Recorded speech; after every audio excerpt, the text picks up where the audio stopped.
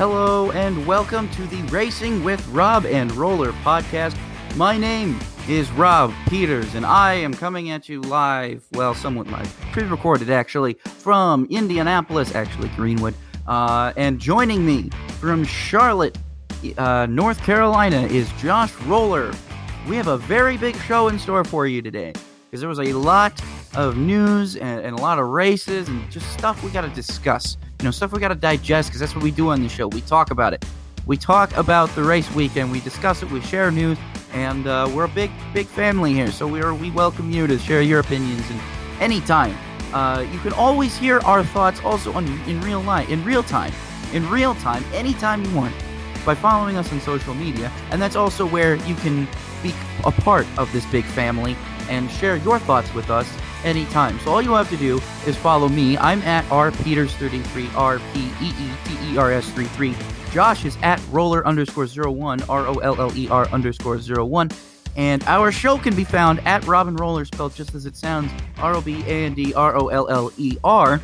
And that is where you can share anything, any of your thoughts that you have about the weekend. Interact with us, the guys, both of us on the show. Really just do whatever, have fun. This is as much your show as it is ours. We love having fun with you guys. So thank you guys for listening. We appreciate that. So let's go ahead and jump right into our first segment of the show, which is Rob's Racing Report. Hello, everybody. I'm Rob. You already knew that. Josh hasn't spoken yet. He will, though. He will, I promise. This is my Racing Report. Starting off, we have some WEC news here. How about this? Round 5 of the 2021 FIA World Endurance Championship at Fuji Speedway in Japan has been canceled and replaced by a 6-hour race at Bahrain International Circuit in late October. That one really was not that much of a surprise. I think it's going to be tough probably for a lot of people to get to Japan this year. So that's not really a big surprise to me. Formula E has some news. We have it at Formula E. The New York E-Prix was over the weekend.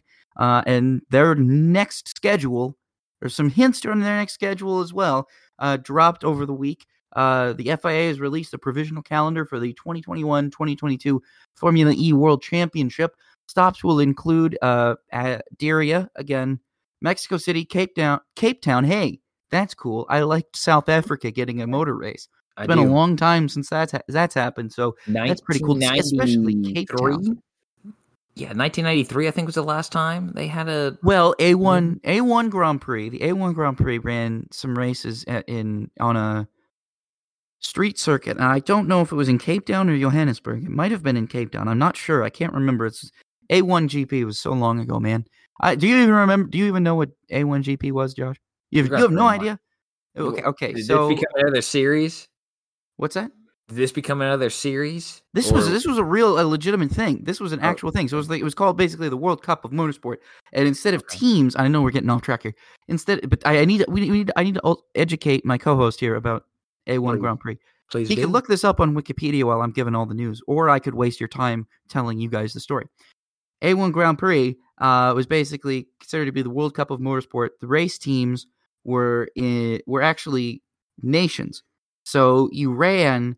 Race car drivers were chosen essentially based upon how free they were and what country they came from. So guess who we sent? Do you think we sent the best drivers in? No, of course not. We sent Buddy Rice. We sent Marco Andretti over there for a couple of rounds when he was in Indy Lights and in rookie in IndyCar, I think. Who else did we send over there? We sent over some very mediocre IndyCar drivers that were really just, or did we send any champ car drivers? Josh, look up A1 Grand Prix. Everybody listening to this, look up A1 Grand Prix. I'm going to continue this.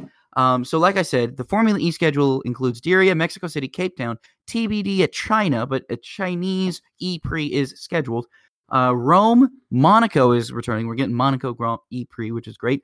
Berlin and a TBD location, but then also Vancouver. Hey, Vancouver, Canada's getting their own E-Prix. How about that? It's been a while since Canada had an E-Prix up there. New York City, London, and Seoul, South Korea. How about that? Double headers will be in Diriyah, New York City, London, and Seoul. The season will kick off in January 2022. So again, why is it called the to 2022 schedule if they're not racing in 2021. Race in December. Seriously.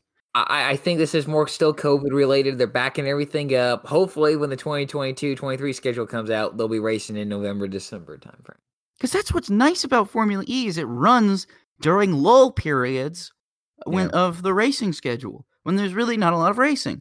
They run in November, December. That's what was cool, at least I thought, when they first came out. I agree.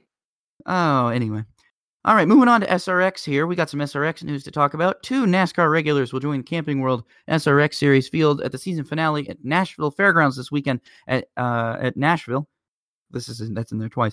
So Haley Deegan's coming back, and then Chase Elliott was the big news there. He's coming to race with his father in a number 94 Napa entry. That'll be cool. IndyCar news here. Road America. That Napa car, by the way, looks good. It does. I'm open for the diecast. I'm open for diecast for a lot of this SRX guys. I don't know. Are we gonna get SRX diecasts? That'd be cool. I don't know. I have IROC diecasts from back in the day. I have one IROC diecast belongs to Bobby Labonte. I do too. Is it black? Black, yeah. Yep. The black and red. Yeah. Yeah. Is it red?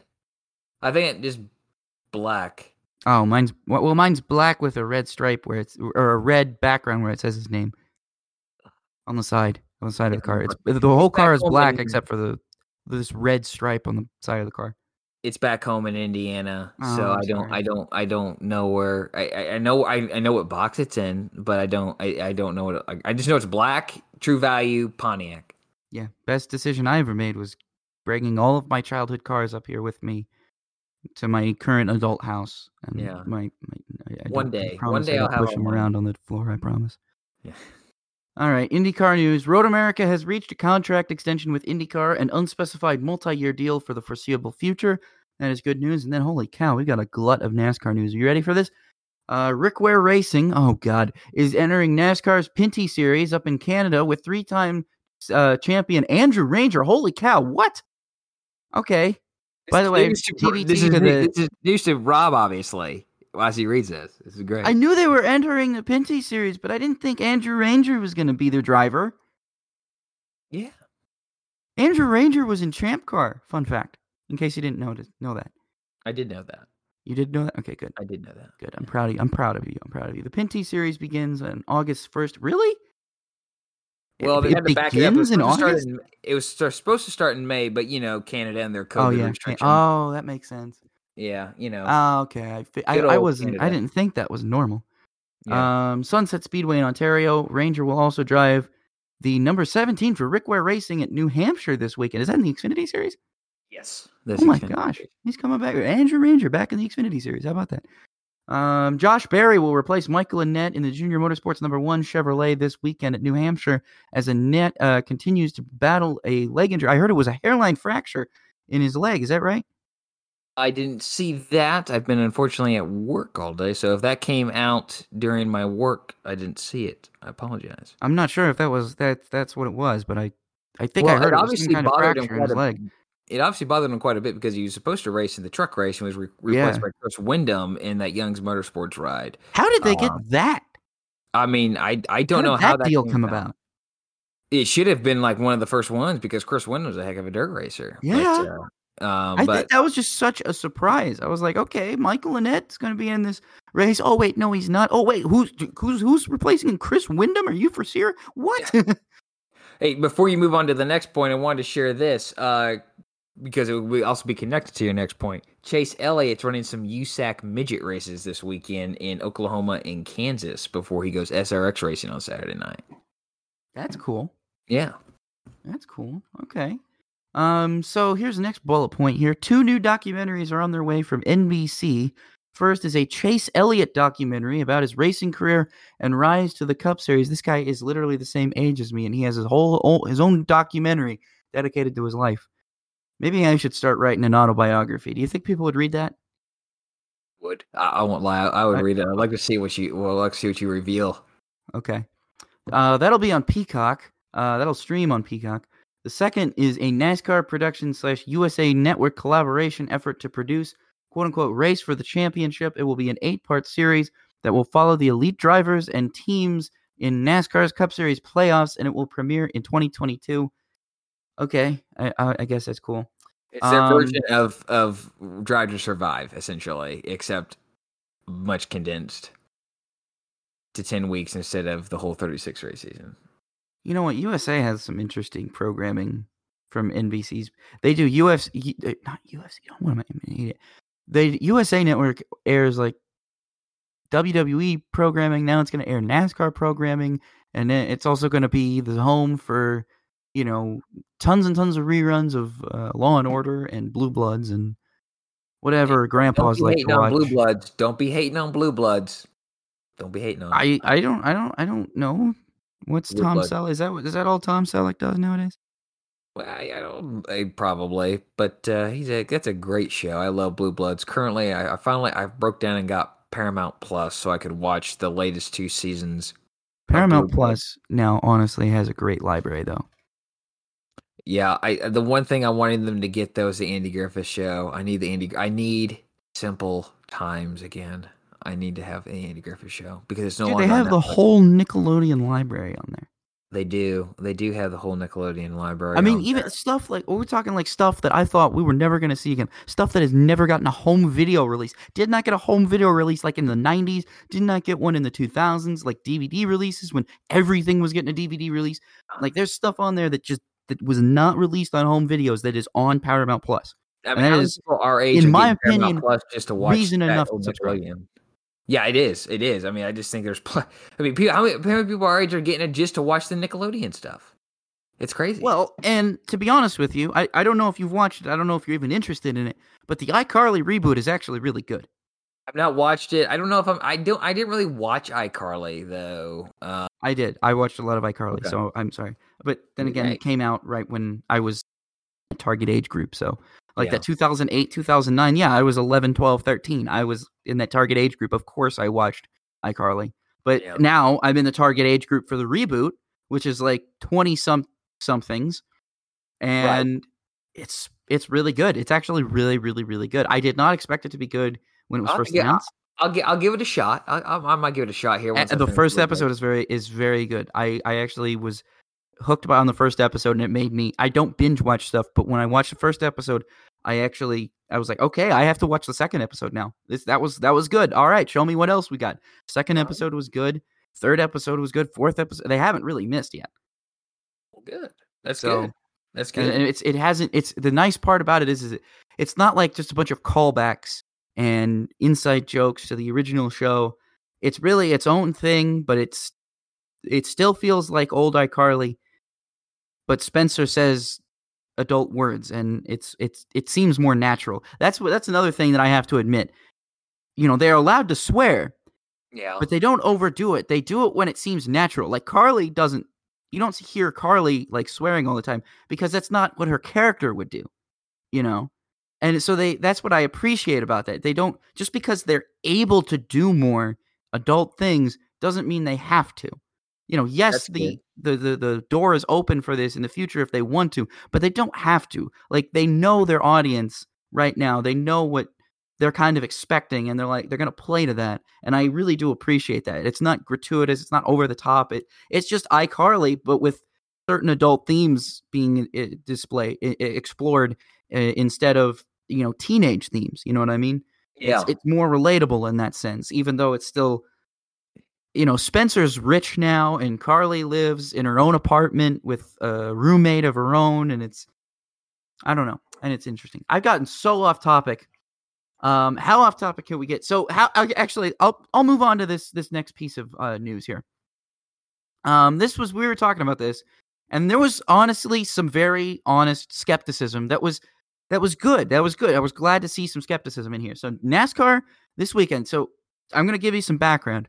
There's a lot of rumblings on Reddit and even in my own personal circles from people I know that work on the inside that were talking about this and, mentioning it. And I won't go into details just because I want to keep a lot of that confidential. Hopefully you can understand. But, I think basically what it boiled down to was the rumors were that NASCAR's next-gen crash testing was not going well. That the car was essentially too rigid and that they were quote unquote killing crash test dummies. Or in some cases, the accidents would have been fatal if it was an actual person in there, or if not fatal, near fatal. And that caused a lot of alarm. That naturally caused. So what really, I think, at least what I saw started off was a tweet from Steve Meal, which was a longtime crew chief for DEI, Shane Meal's father as well. And, he seemed like a credible source, which is why I can understand why people picked up and ran with this. I mean, I think at first I picked up and ran with this and kind of was like, oh, this is interesting. But as more came out, or I shouldn't say more came out, less came out of it, I kind of began to grow a little bit more skeptical of the truthfulness of the rumors. And there was a good point made that we don't know timeline. We don't know if these were issues brought up, months ago that have since been addressed, or if this is something that is recent. We don't really know a lot, and NASCAR wasn't going to probably explain it, or in some cases they weren't going to acknowledge it, but they ended up doing it. So before I get into that, Josh, you wanted to say something real quick?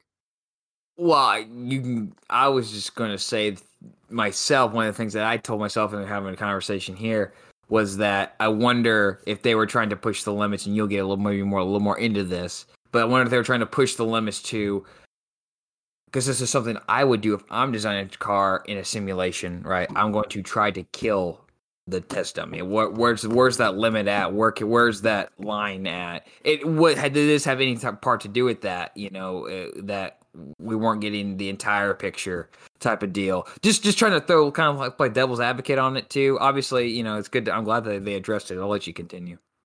No, I think you're fine. I think it's fine to play devil's advocate in this case because this is a difficult thing. I made the note that regardless of whether or not this is true, let's say the next gen car is at this current point not safe. NASCAR is not going to confirm that. NASCAR is not going to tell. They legally cannot confirm that. That'd be bad. Exactly. They're not going to confirm this. They're not going to send out they did send out a memo, but they're not going to, which I'm going to get to in a minute, but they're not going to confirm it. If you ask the question, nobody on NASCAR's PR side is going to confirm it. The only people you're going to hear this from are from the people who don't have a connection to the PR and don't really know what they're allowed to say and not say. Right. You're going to get this from people who have probably picked up hearsay in the garage area, that have picked up hearsay around shops and whatnot. Because there's always crazy rumors being posted on Reddit. I see every year, every month almost, some dude's uncle who works at a race shop heard that so-and-so is retiring and so-and-so is going to take their place. It's like the same thing all the time. You can't really trust all this, or if you can, you have to take it with a grain of salt. But I think the thing about this rumor that was so different was that you had so many other people on the inside kind of backing up these claims. You did have, it wasn't just one guy on Reddit saying this stuff and everybody else saying, oh, I wonder if it's true. You actually had other people on the inside that worked for race teams saying, oh yeah, I've heard that. I've heard this. This has been something. I heard that in the garage. I heard that, you had other people who could confirm that, okay, I've heard this. And that was what kind of made it different. So it was very interesting. But NASCAR ended up releasing a memo to NASCAR Cup Series drivers addressing the safety of the next-gen cars in regards to the crash test at Talladega.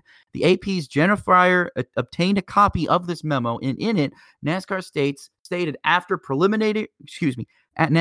quote, after preliminary review of the dummy data from the test indicates good and comparable performance when compared to other right frontal dummy data. The memo further stated that there is more tests and analysis to come. So that was a whole lot of nothing. Essentially, the memo was a whole lot of nothing, almost as if kind of like a shut up, we've got it. And I understand why they put that out. Yeah. They don't want the drivers because, Chase Briscoe went on and Chase Briscoe did, yeah. And said something on Reddit, but it was really more of him confirming that the dummy would have died in this case. It wasn't I thought I had interpreted it one way, and then I went back and read it again and interpreted it a different way and realized, okay, this might be the mindset that Chase Briscoe was coming from. So it's all very interesting. We'll see. Obviously, NASCAR is not going to take a giant step back after all of the safety advancements that they've made in the last 20 years. We understand crumple zones. We understand a lot more now than we did 20, 25 years ago in regards to safety. We understand much better ways to protect drivers in the event of accidents. Unfortunately, we don't use hardly any of them in our road cars, which is still crazy to me. But I digress. I just think NASCAR is not going to allow drivers to get in this next gen car unless they know it's safe. They can confirm it's safe. So, Josh, I think your point might be more correct that, they might have been very easily pushing the limits because someone posted video of what crash tests look like when Dodge was coming into NASCAR. And some of that looks like it would kill easily. But at the same time, when are you going to see accidents like that too? Yeah, well, let me kind of put this into something that's a little more recent. When it comes to the IndyCar Aero Screen, all right, let's see what when a spin happens and a tire hits it like we saw at Barber Motorsports Park and the wheel bounced off. Now I want to see and I want to push it all to the limit. I want to see that car run into a stationary bar, like it's playing limbo, and I want to see it run into that. I want to test that. I want to test the limits. I want to push the limits of this deal. What is the G-force? What's the speed? What's the all these factors that the computer simulation is putting into what you're throwing into it in real life? Because I feel like that's your responsibility if you're designing a new car, a new safety feature. That okay, great. It passed this test where this driver walked away from this crash. It looked absolutely awful. Great. Well, what's it going to do if I double that? If I double the impact, I double the G-forces, I double the speed and the impact. So you might be running at speed like this be crazy, but let's run a car at 225 miles an hour in a pack around Daytona and Talladega and see what happens in a crash. That's something that's crazy. You're never going to get that speed, but I want to see what the car does at that point, right? Do you understand what I'm saying, Rob? I hope you do. Okay. And I know, hopefully you're listening to get this too. I just want to test the limits. Where's that line? What can we learn from that line? In that sort of deal. And I'm not trying to make excuses or anyone. I'm just saying what goes through my mind is this something that is serious and we just don't know a lot of it at this time. Someone knows stuff. People know what's going on here. And again, this is maybe something that they went through with the COT car and the Gen 6 car when it came out, but social media and leaking is a whole different game than it was back in 2012. All right, it's a whole different game. It's a whole different game than it was back in 20. Gen 6, I think, got a little. There were leaks of the Gen 6 cars when the diecast got released. Well, I'm talking about the information as far as the safety. Okay, safety, yeah, information regards to the safety. That's a good point. That's a very good point. That's a completely different ball game compared to 2012 compared to 2021. Completely different ball game. And then you talk about you're talking about a different universe compared to 2006. Compared to 2021. So, these are things that you just unfortunately there's going to always be talk. And when you have people talking, you have people posting on the internet, you're going to get this talk. So that's all. That's kind of that was my 2 cents that's just worth about a penny and a half that I wanted to share. I think that's okay. Going to move on here.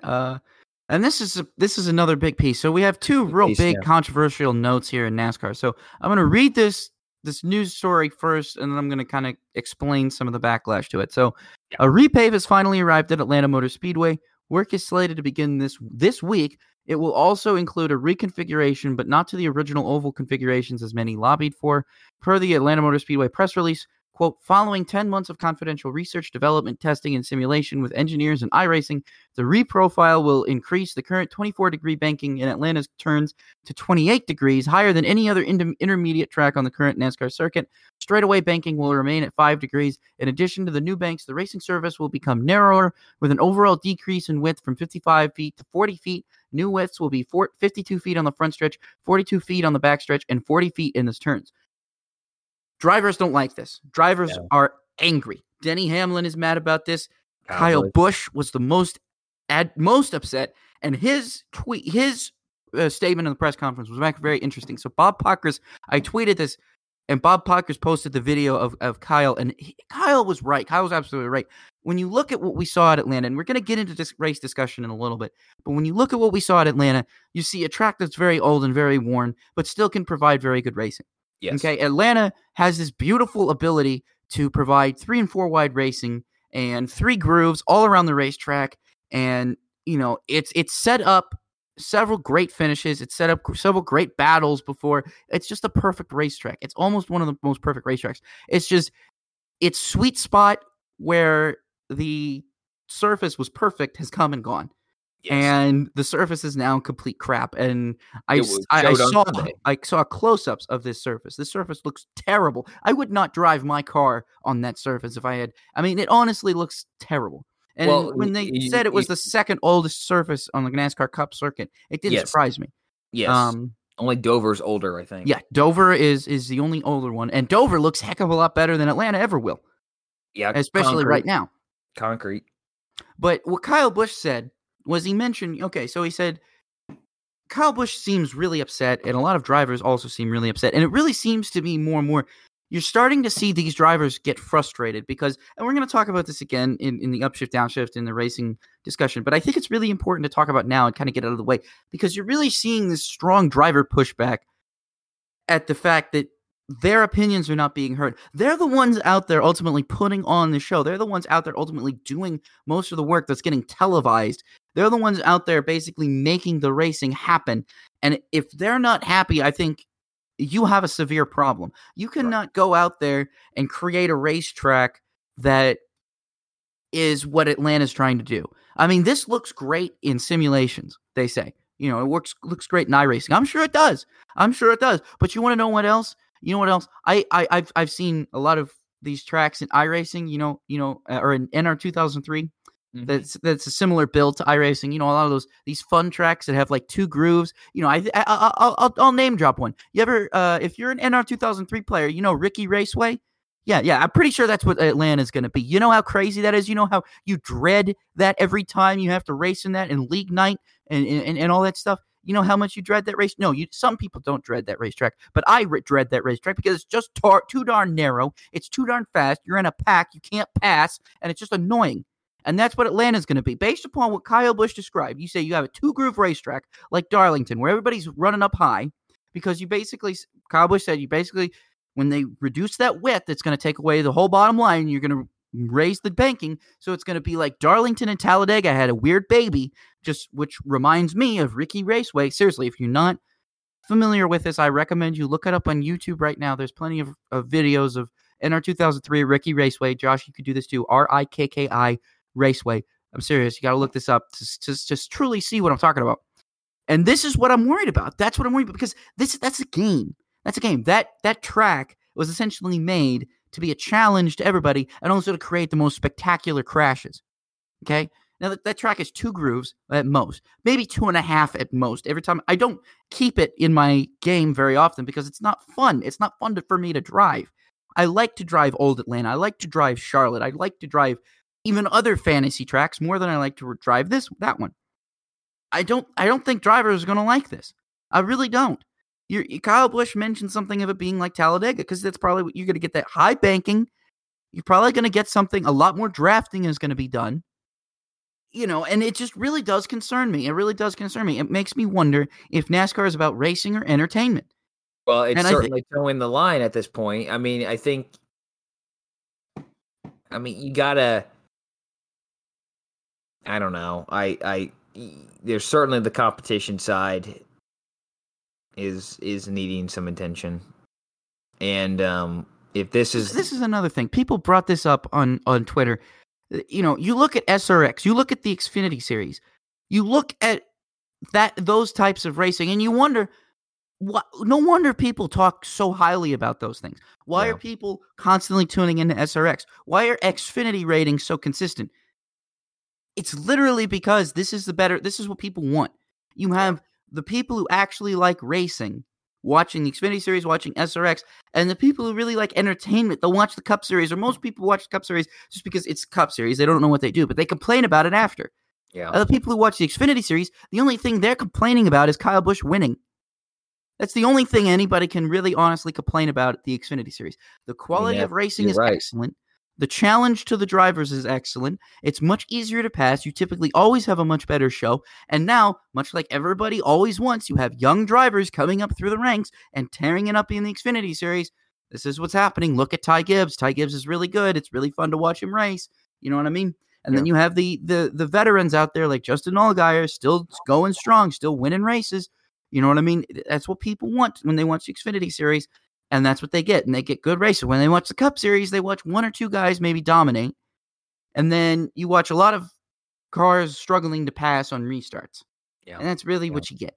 You get spread out races, or not really spread out races, but close together races where it looks like good racing, but it's a false idea because nobody can pass. Yes.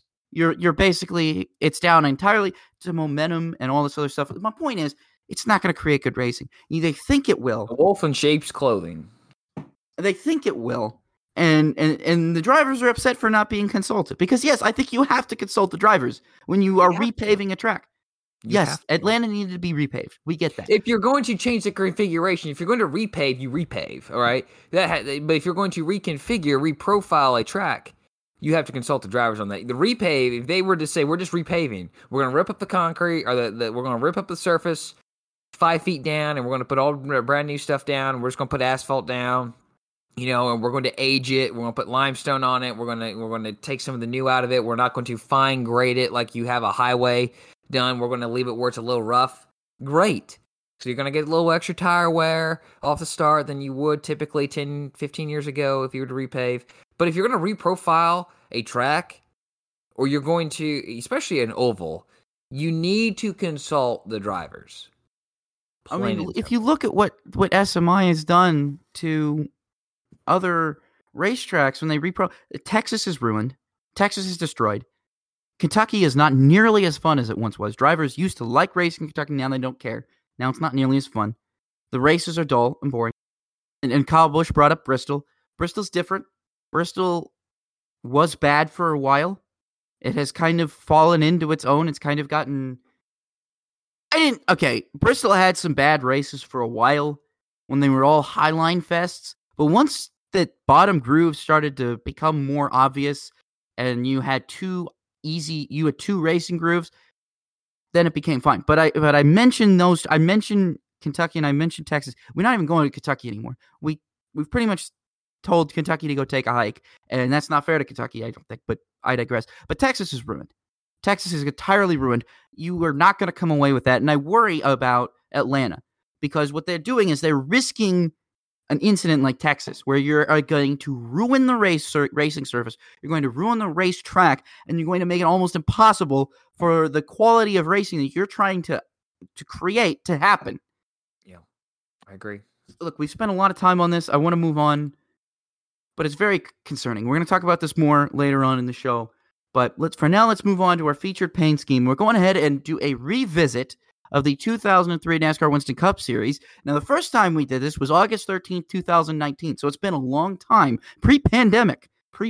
That's how long it's been since we have talked about this specific year and this specific paint scheme. Now, there's a lot of paint schemes that I wanted to pick. I settled on mine, but Josh, who did you pick for your follow-up to the 2003 NASCAR Winston Cup Series? Well, the first one I chose was Robbie Gordon's number 31 Singular Wireless FDNY Special Olympic Chevrolet. So I wanted to share that. So this time, and Rob, this is very highly likely that I potentially stole the one you wanted to do. And for that, I apologize. But I'm picking Casey Atwood's number 91 Mountain Dew Livewire Dodge for Evernham Motorsports. This was an R&D car for Evernham following, Atwood being fired from Ultra Motorsports before the 2002 season even ended. This car has two different shades of orange with lightning bolts around the car, so kind of similar to the packaging at the time for Livewire, Mountain Dew Livewire. And he only ran this car once at Pocono Raceway in June. He qualified 34th and finished 40th due to an engine failure. So, I mean, just R&D hell at that point. You just kind of got what was coming there, and Evernham was trying to keep him in the fold there, but unfortunately it didn't work out for Atwood. He eventually went to Fitz Bradshaw in the Busch Series. So But I just like the car. I'm a fan of Mountain Dew. So that's partly why I chose it. But it's also one of those one-offs that were less common, I guess, back then. You could say compared to those now. You got these one-off paint schemes, but one-offs R&D cars that you just don't see that now. So that's why I chose mine. Rob, what was yours? It was yours. And now I feel like an idiot for not even reading yours. So now I'm going to change mine to my backup on the fly. It's actually now going to be Derek Cope's number 37 Friendly Chevrolet. Oh my gosh, that's a great one. Thank you. This was my backup. So I'm glad that I had this one pulled up just in case. This was a beautiful car, and I don't know how much TV time it got, if it got any TV time, whatever. But I remember this car. Now I have a fun memory about this car actually. And so to describe it, it was red and it was black. It was red hood and it had white stripes, white accent stripes along the red, separating the red from the black. Yeah, which was very nice. This was absolutely beautiful car. Now, first time I ever ate at a Friendly's. It was 2003. My parents and we were on vacation. We were up seeing our cousins up in New Hampshire. And we were up. That was the first time. Well, not the first time, but it was the first time I was really conscious. And I was up in New Hampshire. And we ate at a Friendly's. Well, I don't know if we were in Pennsylvania or New York, whatever. But point is, we ate at a Friendly's while we were on this vacation. And I remember because they had a placemat that you could draw and you could color in for the kids. Right. Keep in mind, I'm like 7, 8. I'm like 7 or 8 at this point, so I'm a kid. And I knew this car. I knew this car from watching NASCAR. I watch NASCAR every week, of course. Cup Series, Busch Series, whatever. I watched it every week. And so I got this crayon pack, and it didn't have black. It didn't have a black crayon. And I wanted to, and I knew, I told the waiter, I said, but the car that this sponsors is black. I need a black crayon. And the waitress, I God bless her. I know, it's one of those things where nobody realizes the impact they have on somebody else's lives. But it's little things like this. And this nice waitress, I don't know her name. I don't remember her face at all, but I remember her gesture. Yeah. She goes back into the back and she digs through all the crayons or whatever just to find me a black crayon. That's awesome. So that I could color in the rest of this car. And because I had a red crayon, I had a white crayon. I had everything I needed to color this car, but I didn't have a black crayon. Yeah. And so she got me the black crayon, and I never forgot that. So I wanted to pick. That's why I wanted to tell that story along with this pick, because I think that story was a lot better than Derek Cope's entire racing career in this car. It was a complete disaster. Look at this. DNQ, 43rd, 29, 43rd, 42, 43, DNQ, 40, 43rd, 35, 42, 36, 34, DNQ, 39, DNQ, 35, 38, 37, 42, 40, DNQ, 43. That's horrible. Very, very bad finishes. Very bad finishes. It is a miracle that I even saw this car on TV. You're probably right. You might have even saw it during a qualifying session, Rob, because that might be where you saw it. You're probably right. I watched a lot of Speed Channel when I was a kid, so it doesn't surprise me. Of course. I mean, dude, when I was a kid, you're telling me there's a 24/7 NASCAR channel? Heck yeah! I'm going to watch this. Oh, wait a minute. You're telling me it's not 24/7 and actually I have to sit through a bunch of auto-related shows that I don't understand? Oh, but when there's NASCAR on, that's what I want to watch. Okay. Yeah, but seriously, this was bad. Look at this. The best finish of 29th at Las Vegas. That 29th in the second race of the season was his best finish all year. The second race of the season he made, right? He made. Yeah. That would have been the third race of the season because Rockingham was second, right? Yeah, he finished 43rd. He finished last at Rockingham, then finished 29th at Las Vegas. So it would have been his best finish was at Las Vegas. And then did not finish higher than 34th the rest of the season. That's not good at all. No. But again, it's Derek Cope, so what was the best finish Derek Cope had? Let's see here. Last good season Derek Cope had was in 1996. 1997. That was the last top 10 Derek Cope ever had. Was in 1997. He finished 5th at Atlanta. That was his last top 5. But his last, that was his last top 5 and top 10. Was 8th at the season finale at Atlanta in 1997. 5th at the season finale at Atlanta in 1997 was Derek Cope's last ever top 5 finish, or top 10 for that matter. Well, I think that's a good way to transition into our first race top takeaway. Yeah, I agree with Atlanta. You. I think I'm going so long. I shouldn't. Top takeaway, we're going to talk about the Xfinity Series at Atlanta. It was won by Kyle Busch, and it was absolutely just dominated by him. It was also very interesting. There was a series of points there where I thought Daniel Hemric was surely going to win his first ever Xfinity race. He should have won that race. Oh, absolutely. Kyle, I think that one was a difficult one for Kyle because you could see it in the post you could see it in his body language in the post race after he got out. Like it didn't look like he was very happy to win that. Like I know Kyle Busch wants to win, and anytime he wins, he's going to be happy. But I think in that case, he was like, I think he wanted Hemric to win more than he wanted to win. If that makes any sense. He didn't even bow. He didn't even take a flag and bow. That's how I think he used the word solemn on that. I think he was extremely upset. I mean, he's like, wow. Like he knew as soon as he bumped, Hemric, it's like that those videos you see on whatever social media platform, wasted. This is the moment he knew he screwed up. Wasted into the wall, like, oh crap. And like he immediately went on and said that wasn't supposed to happen. And I know he caught a lot. I mean, how many of those boos were raining down from the stands after the race were because of you wrecked Daniel Hemric, dude. And you know what? I think Daniel Hemric, even in those late race restarts, the first one was on lap 153, and then the next one he got wrecked on was on lap 158. I really do think that, or 159, excuse me, that he, I think Hemric could have won both those. I think he had a better car there at the end, just purely out of handling, not necessarily speed, but handling over Busch. The only thing that was going to stop him from winning at that point was fresh tires behind him. And we even saw where maybe there was a few times where, okay, maybe if I put these colder scuffs on that, I might be able to outlast these guys for a few laps.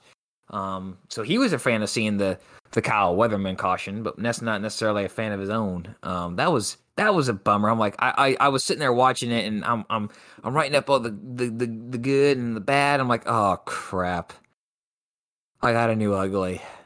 I got to move the ugly to the bad, and I got to put the ugly was Kyle. It was Kyle and Daniel, and it really wasn't his fault. This was a racing incident. That's plain and simple. A push went wrong. He went over the bumps. He traveled over them, and it didn't work out. But yeah, I felt bad. I felt so bad for him. The only thing I had else to say about this race, it was a good race, but I think there was a missed opportunity here for Riley Herbst and the Stewart-Haas team. Why in the world they didn't come down pit road on lap 20 during that competition caution, the lap 20 competition caution pit cycle, to come down and put fresh sets on of tires and blow past the field? Because again, you playing devil's advocate, or not devil's advocate, but Monday morning quarterback. You can't predict. Well, I come down pit road. There's no guarantee that the rest of stage one's going to go caution free, right? Like it did. Of course, you come down pit road, alternate timeline here, but that's a gamble I'm taking. To come down, put fresh sets of tires on, blow the doors off everyone, get into top 10, get some track position, maybe even win the stage, depending upon how the restart goes. So I missed opportunity here because they are now further back in points. They were 43 points back entering Saturday's race. Now they are 54 back because he finished 18th, I believe it was. I think he finished like 14th, 19th in the stages, and then like 18th in the race. Was it 18th in the race? I'm like, double check here. Finished 19th in the race, my bad. So just the boost opportunity for them. I mean, I just can't believe that. And then, Rob, do you think this is Kyle Busch's last Xfinity Series start we will ever see him? I'm going with no. I don't think this is the last one. Absolutely not. You have to be kidding yourself if you think this is the last one. I think at least next year we're going to see him in a race because Mars Corporation is going to go to Joe Gibbs. Go, hey, it's like the Dale Jr. deal. We'll sponsor 8 races amongst any of your cars if we can get a 9th one with Kyle Busch behind the wheel.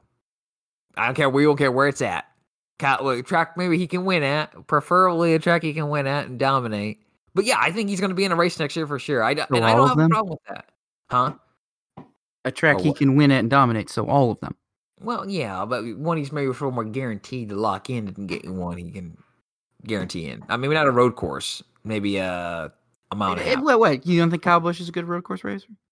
Well, next year, let's see. With AJ still burning in there next year, I think he'll be tough. Not sure where Noah Gragson's going to be. I think he's kind of a solid road course racer. He's just had some awful luck. But with Austin Cindric going up to Cup, I mean, that's half of his main competition, but he's still going to contest with AJ Allmendinger. I'd rather go against him with the mile and a half track or intermediate track, something like that.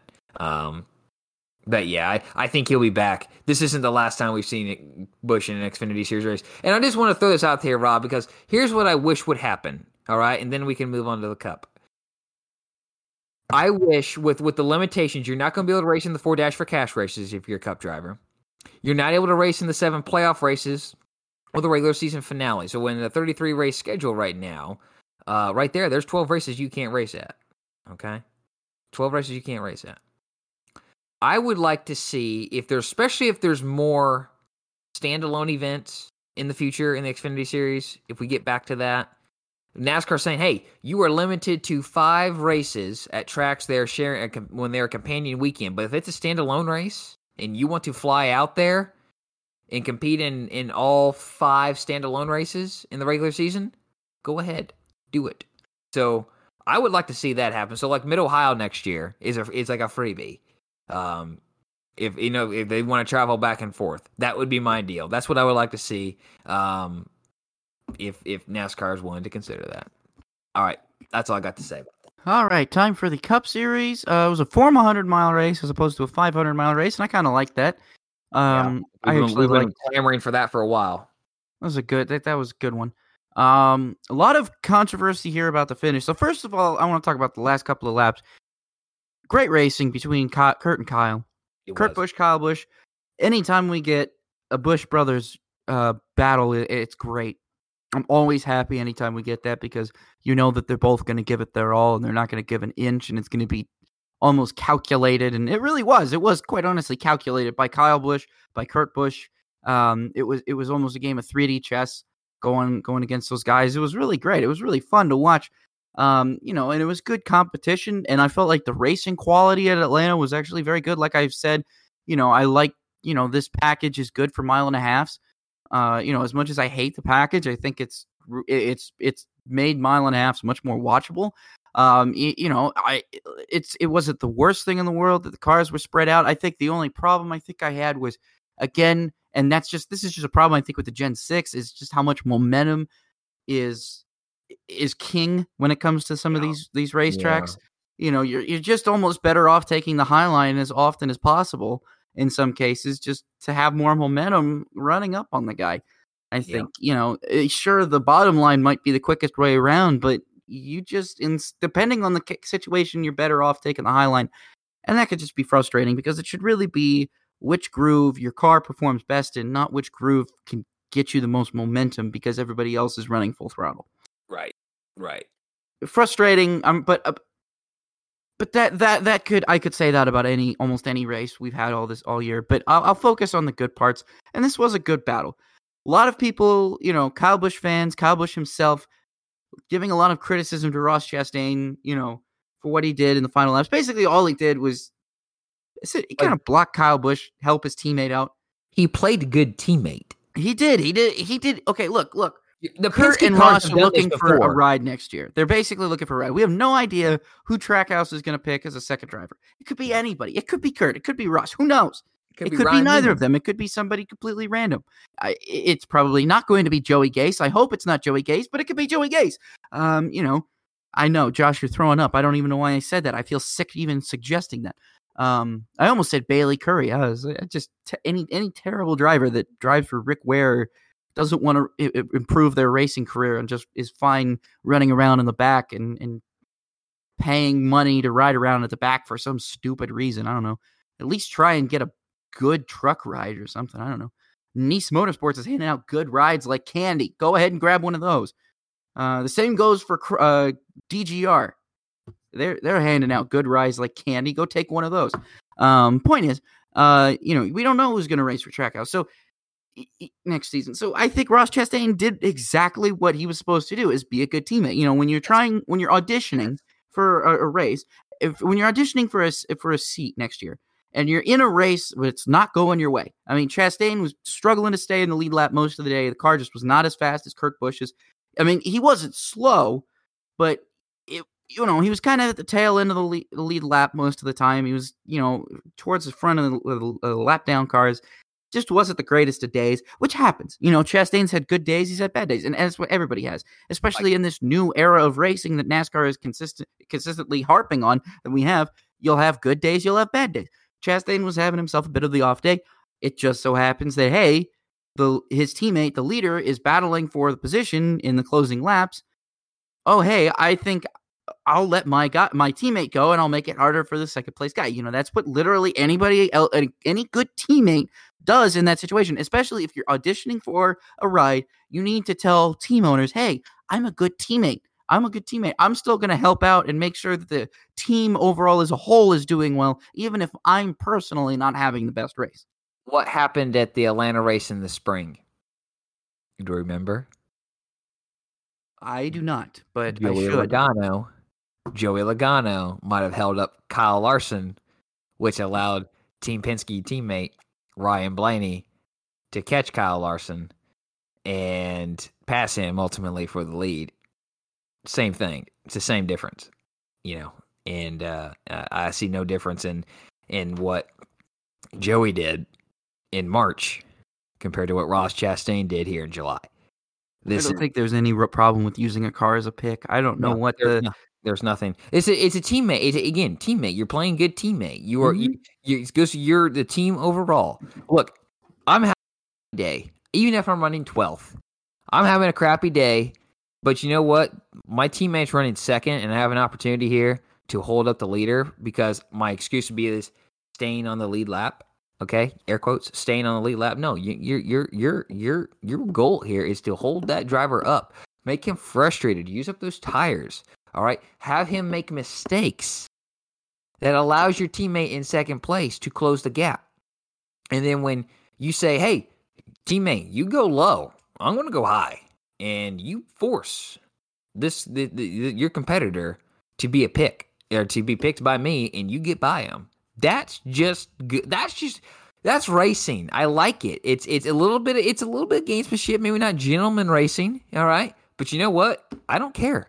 It makes it a little more entertaining. Adds an extra layer of what are you going to talk about on Monday morning or Tuesday morning, whenever the competition meeting. All right. How could we have done that better? Could we have executed that better if you didn't succeed if you didn't succeed in the pick, if you didn't succeed in holding up the leader, or like how did we do this? How did you do that, Ross? What did you do specifically to do that? We can use that later on. Of course, they probably know these things, but I'm just saying it adds an extra layer, and I like it. I enjoy it. I have zero issue with what Ross Chastain did, just like I had zero issue with what Joey Logano did.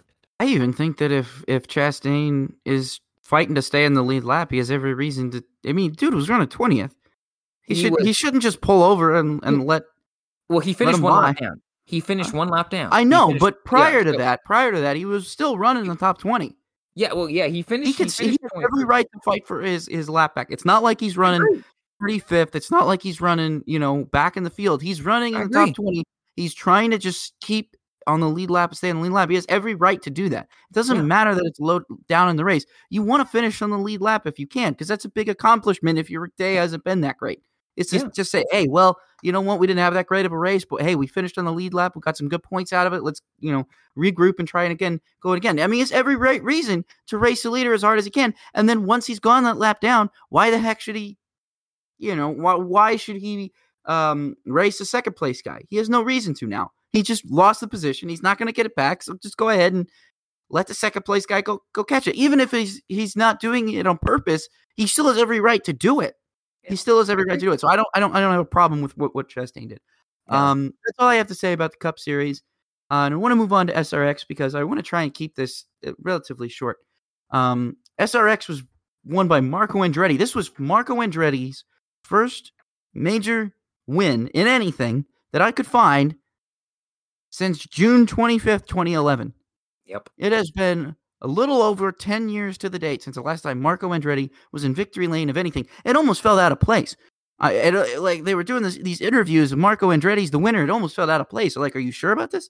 It's something that just has not happened. And this is not an insult to Marco. I mean, believe me, I am so happy for Marco. I put out a story on Marco Andretti this week. I was so happy. It was just a quick little story for, some nice SEO magic. You know how it goes. But even then, it's a byline. I'll take it. But even saying that, this was huge for Marco. And when I talked about that, Marco said he was in discussions with a potential NASCAR Xfinity Series ride. Yep. After looking at Marco Andretti and SRX, now granted, it's taken him a little while. He's still learning. He's kind of still learning stock cars. He's still kind of learning short ovals, but he's quickly showing he's a fast learner because he wins a heat race at Eldora. He goes out, he runs in the top 5 pretty much most of the day at IRP, and then he goes and he wins at Slinger the next week. And by running in the top 5, I don't think he left the top 5 all day. I don't think Marco Andretti left the top 5 at Slinger all day in both heats and in the feature. I think Marco Andretti was one of the only drivers behind Tony Stewart and Luke Fenhaus that were consistently up in the top 3 the entire night. Those were the 3 best cars all night long in that race. And those were the 3 drivers who were probably going to win the race no matter what when it came down to it. Yep.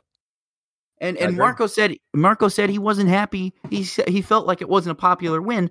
Look, man, Fenhaus has got a long career ahead of him. Okay, Marco, you got nothing to feel bad about. This was your first win in anything in 10 years. Enjoy it. Well, I think if I'm in those stands, I do not care that Marco Andretti won this race. I am happy for Marco. Everybody, I think, should just be genuinely happy for Marco for being able to step out of his comfort zone and try something new and have success in it. Because everybody has been sitting there wondering, is Marco Andretti a good driver? Is he as good as his dad or as his grandpa? And I think we're now, I know it's only been, 5 races in SRX. I know that's it. But he finished 4th in class when he went out in IMSA. I really am thinking that, as I've said about a lot of other drivers, sometimes the series you're in isn't the right series for you. It's like relationships. It's like colleges. It's like churches. It's like a lot of things. Sometimes the one that you're in, you think is the be-all, end-all. You find out later, once you expand your horizons a little bit, you realize, no, there's other places out here that are much better suited for me and my needs. And I think Marco is having this great opportunity to be able to realize that hey, I'm not bad at this stock car thing. He probably felt depressed, like he's not good enough when he's in IndyCar. He did so much work with a sports therapist trying to just get his head on straight. And I think this was the best thing he could have done because now he's gone out and he showed everybody that Marco Andretti is still here. He's 34 years old. He's still got a lot of time left and he's still got plenty of time to go out and win more races. And that's what I think he's going to do. So overall, I was very impressed with Marco's performance in this race. I was very entertained by this SRX race, period. This was fantastic racing from start to finish. Not once did I feel the need to take my eyes off the television, which is very seldom anymore. I have the worst attention span in the world. I almost always pick up my phone at least once or twice, like every 10 minutes when I'm watching a program of anything. And I hate that. I try to put my phone away so that I'm not doing this. This SRX race, man, I had no reason to pick up my phone until after that race was over and send some tweets. I had no reason to. I was glued to the TV from that moment. Josh, do you have anything to say about SRX before we move on to the Truck Series at Knoxville? Oh, I just wanted to say, to go back to your not popular one, I just think he was talking about, look, he beat the local guy. Like, Fenhaus, if Deegan and Paul Tracy don't tangle, Fenhaus wins that race, all right? Fenhaus had that race won.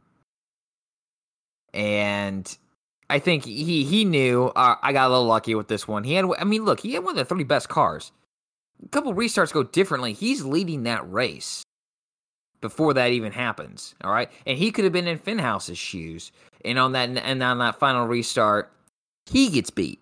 All right, so I just think I think he was being a little self-deprecating and saying this is unpopular. And look, yeah, it's not going to be a popular win with the 9,500 people that were there at the track. All right, maybe. But when you're looking at the national audience and people who are watching this race, who are following this race, whether they're watching on TV, following it on social media, it was a popular win. And Andretti is back in victory lane. It's going to be, that's something we're going to talk about. I'm going to remember, I unfortunately didn't get to watch the race live. I watched it on Sunday morning, but I followed okay, wow, this guy won. I was following it while I was out and about on Saturday night. And wow, this is great. Awesome. Andretti won. I mean, even SRX, Marco Andretti, 3 explanation points. Did he win? Did he wreck? What did happen? They don't tweet that out if he doesn't win. He obviously won this race. So I enjoyed it. The racing at this little quarter mile was fantastic. We had elbows out racing was our title last week. It was elbows out racing the entire 150 laps of that race. Even under caution, they're I don't have any time to breathe while on this front stretch. There's no, that's 330 feet long. I don't have any time to think about it. And Alan Bestwick really put it well for people who didn't really grasp how short this track is. Go to your local high school and go to your football field or your track and field location. This track is that long. All right. It's that long, that short. It's that short. Don't you wish you could have completed the mile run in high school, middle school in 40 seconds, Rob? 40 seconds? Are you kidding me? They said that sprint cars were lapping under 10 seconds. Yeah, the record there is 9.8. They were turning 12-second laps. So 48 seconds. So imagine finishing that mile run that you had to do in 48 seconds. And I don't know what my best time was. I can't remember. I've slept since then a couple times, just a few times. And but still, that was an amazing perspective for Alan Bestwick to put in that in case you didn't grasp how short this track was, because it'd be going to, Stafford was a half mile, Eldora, Knoxville are half miles, IRP is 0.6 of a mile essentially. And now you're talking about a track that was half that length. And they were flying around there. I was enjoying it. I hope there's going to be a second season of this, all right, next year. And I kind of hope that they go to different tracks, but Slinger is one of those tracks I hope they go to again next year, because that was a phenomenal racing. It obviously was, I forget how many they had as many lead changes in this race as a Talladega or Daytona race in NASCAR. I mean, yeah, it was only among 3 drivers. Who cares? They were lead changes. So I enjoyed the race phenomenally. Great racing all around, especially for up at the front. And I feel so happy for Marco, and I hope he gets an opportunity to run some Xfinity races, because I think he's learning. He's a quick learner. Yeah, he says he's 34 years old. That's not old at all. He can pick up these things. I would love to see him get a shot at not just 1 or 2, but a good handful of Xfinity Series races with a quality car. I don't want him to get behind the wheel of a car that is at best 15th, and that's with a guy who knows what they're doing in a car. But as one of these teams we're going to talk about later, that's number 23 in the Xfinity Series. Maybe he could get a shot with them. That would be a really good car. Rob, let's go to what's going to be remembered as a NASCAR Camping World Truck Series race at Knoxville. Yeah, this whole race at Knoxville thing, man, I got to tell you, I know NASCAR really seems to be committed to this whole dirt track thing, but they got to there's a lot of things they got to get figured out about how to run a proper dirt race. I can tell you one of the things they got to do. I can tell you one of the things they got to do. Go for it. They've got to accept that when it comes to this dirt racing, that your 150 lap feature in a 3,000 pound car or truck is completely different than a 40 or 50 lap feature in a sprint car or a dirt late model. They need to go back to this halftime deal. All right. You got 5 minutes to fix your car. You don't have 5 minutes to get the tractors up and running, to get out on the track and treat it and to fix it up. They have to kind of massage that dirt. I thought look, we're going to get to it in a second, but that at the end of this race, part of the problem was that the drivers gave no Fs to respect for their fellow competitor out there. None whatsoever. There's like, you know what? You can't shut the door on me. I'm going to shut the door on you, and you're going to go up into the wall. So that was part of the problem. But the reason that the problem existed was that the track became a one-groove racetrack. The outside was no longer there. So, look, Rob, I've told you, I love one-groove racetracks. They're great. I think they can put on great shows. But on dirt with a truck or a stock car, it's not going to be that good. It doesn't matter if it's banked or flat like Knoxville, okay? They have to accept that when these stages come out, we're going to be under caution for a while. Driver, you may even want to get out, all right? We're going to take your time. These guys are somewhat rushing even when they're pitting, if you watch this race. And they often went to, like, Derek Kraus was the winner of the first two stages of this race, right? Am I remembering that right? But anyways, he got out there. They went to him, and I know at least one. Yeah, stage one. Yeah, so Derek Kraus won both stages. So they zoom in on his car, or truck, at the end of the stage when they pit. The guys are still kind of rushing to get these tire changes. Yeah, they're not going to turn a 14-second pit stop, but they're still rushing a bit because they got adjustments they want to make. Well, you want to get to where, like, all right, we can walk up here, boom, boom, boom, with the lug nuts, while the tractors go out there and the trucks go out there and kind of manicure the outside line. You don't really need to worry about the inside line, but the outside line you got to work in. And look, I think they should return to Knoxville. I know that's going to be a hot take, but they have to accept that we have to work on the track as the night progresses. We can't just all right, the track's going to change, it's going to evolve. No, you got to keep it at raceability for the entirety of the night. All right, and it was not raceability at lap 150. All right, it just was not there. It took 4 overtimes to get this race in, folks. 4 overtimes. I think they're still wrecking out in Knoxville. All right, that's how long this race took.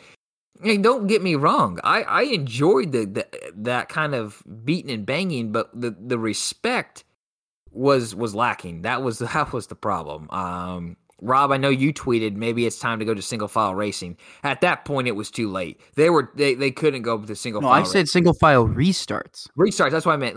Single file restarts. They were there at that point. It was too late. Single file restarts. Excuse me. That was too late. They couldn't go to that. At that point, they're admitting. Why not? What was? They're admitting defeat. They're admitting defeat in this situation. They couldn't do that. I know.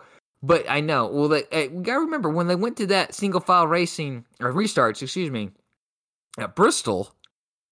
Look, you had a good chunk of racing left. They had a few. They only had, 1 or 2 restarts after that. But that was also for dust clouds and had a good reason. They're wrecking. Well, they're wrecking. So we're going to go single file restarts.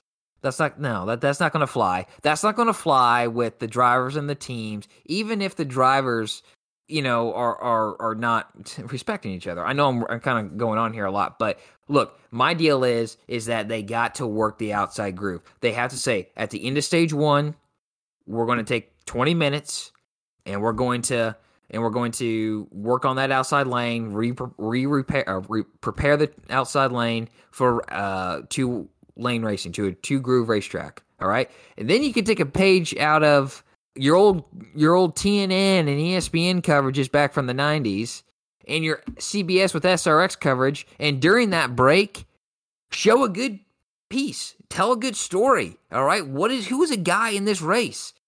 Donnie Schatz.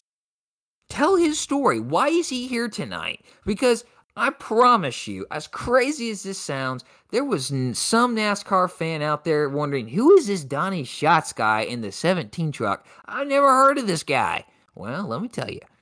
Guy's got 300 wing sprint car wins. He's got, 10 championships in the World of Outlaws? Okay, he's won a lot. There's only one guy who's won more championships than him, and his name is Kinzer. Okay? So, tell that story. All right, well, who's another guy in the field who's maybe a regular you can spotlight? Why was Derek Kraus so good? I expected him to do good. All right, so why can't you tell that story or tell another story somewhere?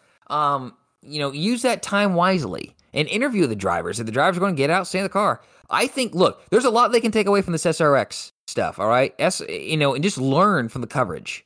of what they've done, and how can these truck races evolve with this dirt package. And that's all I'm going to say about that for now. Rob, I don't know what you have to say and anything else you want to talk about, but I know there's one thing I want to talk about later in this truck race that had to do with the 99 truck. But is there anything you wanted to say about that? I really don't have much else to say about the truck race. I said a lot about it on Twitter. I just look, man. NASCAR needs to figure out how to do dirt racing. The current way they're doing it, like your suggestions are just as valid. Anything to fix the current nonsense. I mean, the finish of this race was just unacceptable. I'm sorry. The finish of this race was just unacceptable. The final 20 laps of this race were absolutely unacceptable. I mean, you're trying to put on a race in front of this totally new market, and you crap the bed in front of them, because I'm pretty sure most people who went out and saw this truck race at Knoxville have never seen a race take 4 overtimes to complete. Well, and I can't put the full blame on NASCAR again. No, I'm not putting a full blame on NASCAR. It's as much as on the drivers as it is on NASCAR. I figured you were saying that. I just wanted to make sure to clarify that for the listeners. Yeah, no, it's as much as on the drivers. It's more so on the drivers, because they're the ones behind the wheel, and they're the ones who need to understand when it's appropriate to go hard. And I understand, under 20 laps, you're going to go as hard as you can. But there's also a limit.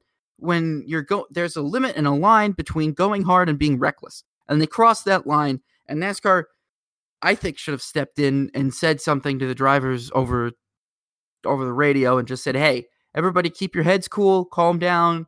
Let's finish. We understand the race is almost over, but you still have to finish it. And it just seemed like nobody understood that to finish first, you must first finish. Yeah. Everybody was just, doing stupid boneheaded moves in the last several overtime attempts. It was just ridiculous. I'm sorry. That kind of stuff is unacceptable. And if NASCAR is going to actually pursue more dirt races in the future, then that kind of thing needs to be squashed early. And situations that you described earlier, like, taking more time for track prep, that needs to be an actual series. I mean, dirt races need to be different than a pavement race. I mean, they have to have different rules. There has to be a different rule set. You cannot try and hybridize these rules, because it is not going to work the way you think it will. That's all I have to say about the Truck Series race. Josh, if you have nothing to say, we can move on to the weekend wrap-up. I was just going to say, what did you think about the black flag on Ben Rhodes after the caution? Like, come to the green, he gets the black flag. That, to me, I mean, you're telling...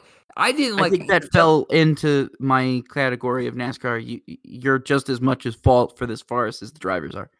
That was, I'm like, he's going to get black flag, right, during this caution to come down pit road and get that fixed or get that taken out. Man, all they did was rip it out. I couldn't believe it. I know I don't know if I forget his name now.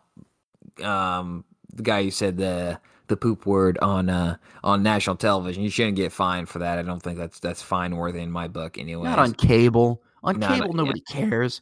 And if you do care on cable, that you have many more problems than whatever is going on. And I don't care if you said it on broadcast network. I don't care there either. Oh, trust me, the FCC does. I mean, remember, the FCC cares a lot about what you could say on broadcast.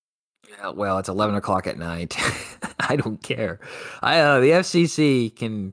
Yeah, I probably shouldn't say anything. At the freaking FCC. That I really kind of want to play that right now. Just play it. We're going to take a break here, folks. We're going to hit play on the FCC Family Guy song real quick. We'll be right back after this. No, I'm just kidding. Okay, but I just didn't. Now we're official. We're as off the rails as a truck race was now. We were really off the rails there. But look. I think NASCAR has a place in dirt. We'll talk about this later. But if this year has shown anything, all right, there's got to be some attention made during the in-race prep and just accepting that there's going to be these long breaks. And if TV, you don't like that, then you shouldn't be broadcasting it. You shouldn't be saying we want dirt racing. All right, because it's got to be different. You're not going to go out there. All right, you're not going to go out there and see a 50-lap featured truck race, cup race, or Xfinity race. You're out of your mind. You're out of your mind. The truck race is going to be 150 laps. So you got to make that work. The heat races to set the starting lineup order. By the way, the passing points, holy cow, that was crazy. Just have qualifying and have the cars, the heat races be determined by where you qualified. The fourth place qualifier is going to start first in Heat 4 and have it run that way. There's no reason to have heat races, first of all, if you're not sending anybody home. That's why I think I think they're dumb in SRX, but they have purpose, at least, is to set the field between the averages. But when you're doing heat races like this, and you're not eliminating anybody for the feature, you're just doing 4 heat races to take up some time to decide the starting lineup.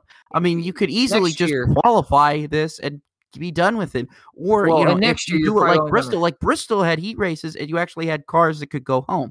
Cars actually had to race their way in. Here, nobody's having to race their way in. So what's the point of having heat races? The point of a heat race is to race your way in. It is if you've already qualified for the race, why should you have to race for your qualifying position? I don't understand. I think that was one thing they sort of kind of got right. They kept the format consistent throughout the dirt, but with them not sending, with there not being qualifying, the loophole was 40 trucks start the race, right? If this was non-COVID world, only 32 trucks start this race. So 8 people are going home upset. The top 7 finishers still had way more drama in it. Because, we got a lot of drama in the heat races. The first time, I remember, the first time we did the heat races at Eldora in 2013, everybody lost their minds when Norm Benning made it into the LCQ or whatever, or transferred into the main show. Everybody lost their mind. I understand you don't want anybody to go home, but you at least have to, if you can't produce that with heat racing, then you don't need to have heat racing. It's just kind of a filler to fill some time. I think part of that might have been part of the passing points deal, but again, to me, what made the first Eldora races so good is that you had qualifying. All right, you said you had it was a 6-hour affair to watch this truck race, and that way I thought that was freaking fantastic. You had it was on a Wednesday night. You had qualifying. Trucks went unqualified. You set the lineup for the heat races that way. First place, the provisional pole sitter started first in Heat 1. Second place was first starter in Heat 2. Third place was first starter in Heat 3. Fourth place, first place starter in Heat 4. You do those. The top 7 advance. Everyone else goes into the LCQ. All right, the B main, if you will. And the top 4 there advance and move on. That was great. That's great. I think now this year that they just, let's keep it consistent. When we don't have qualifying, 40 trucks make the field. But the passing points deal, I'm like, qualify it. If you don't want to send anyone home, great.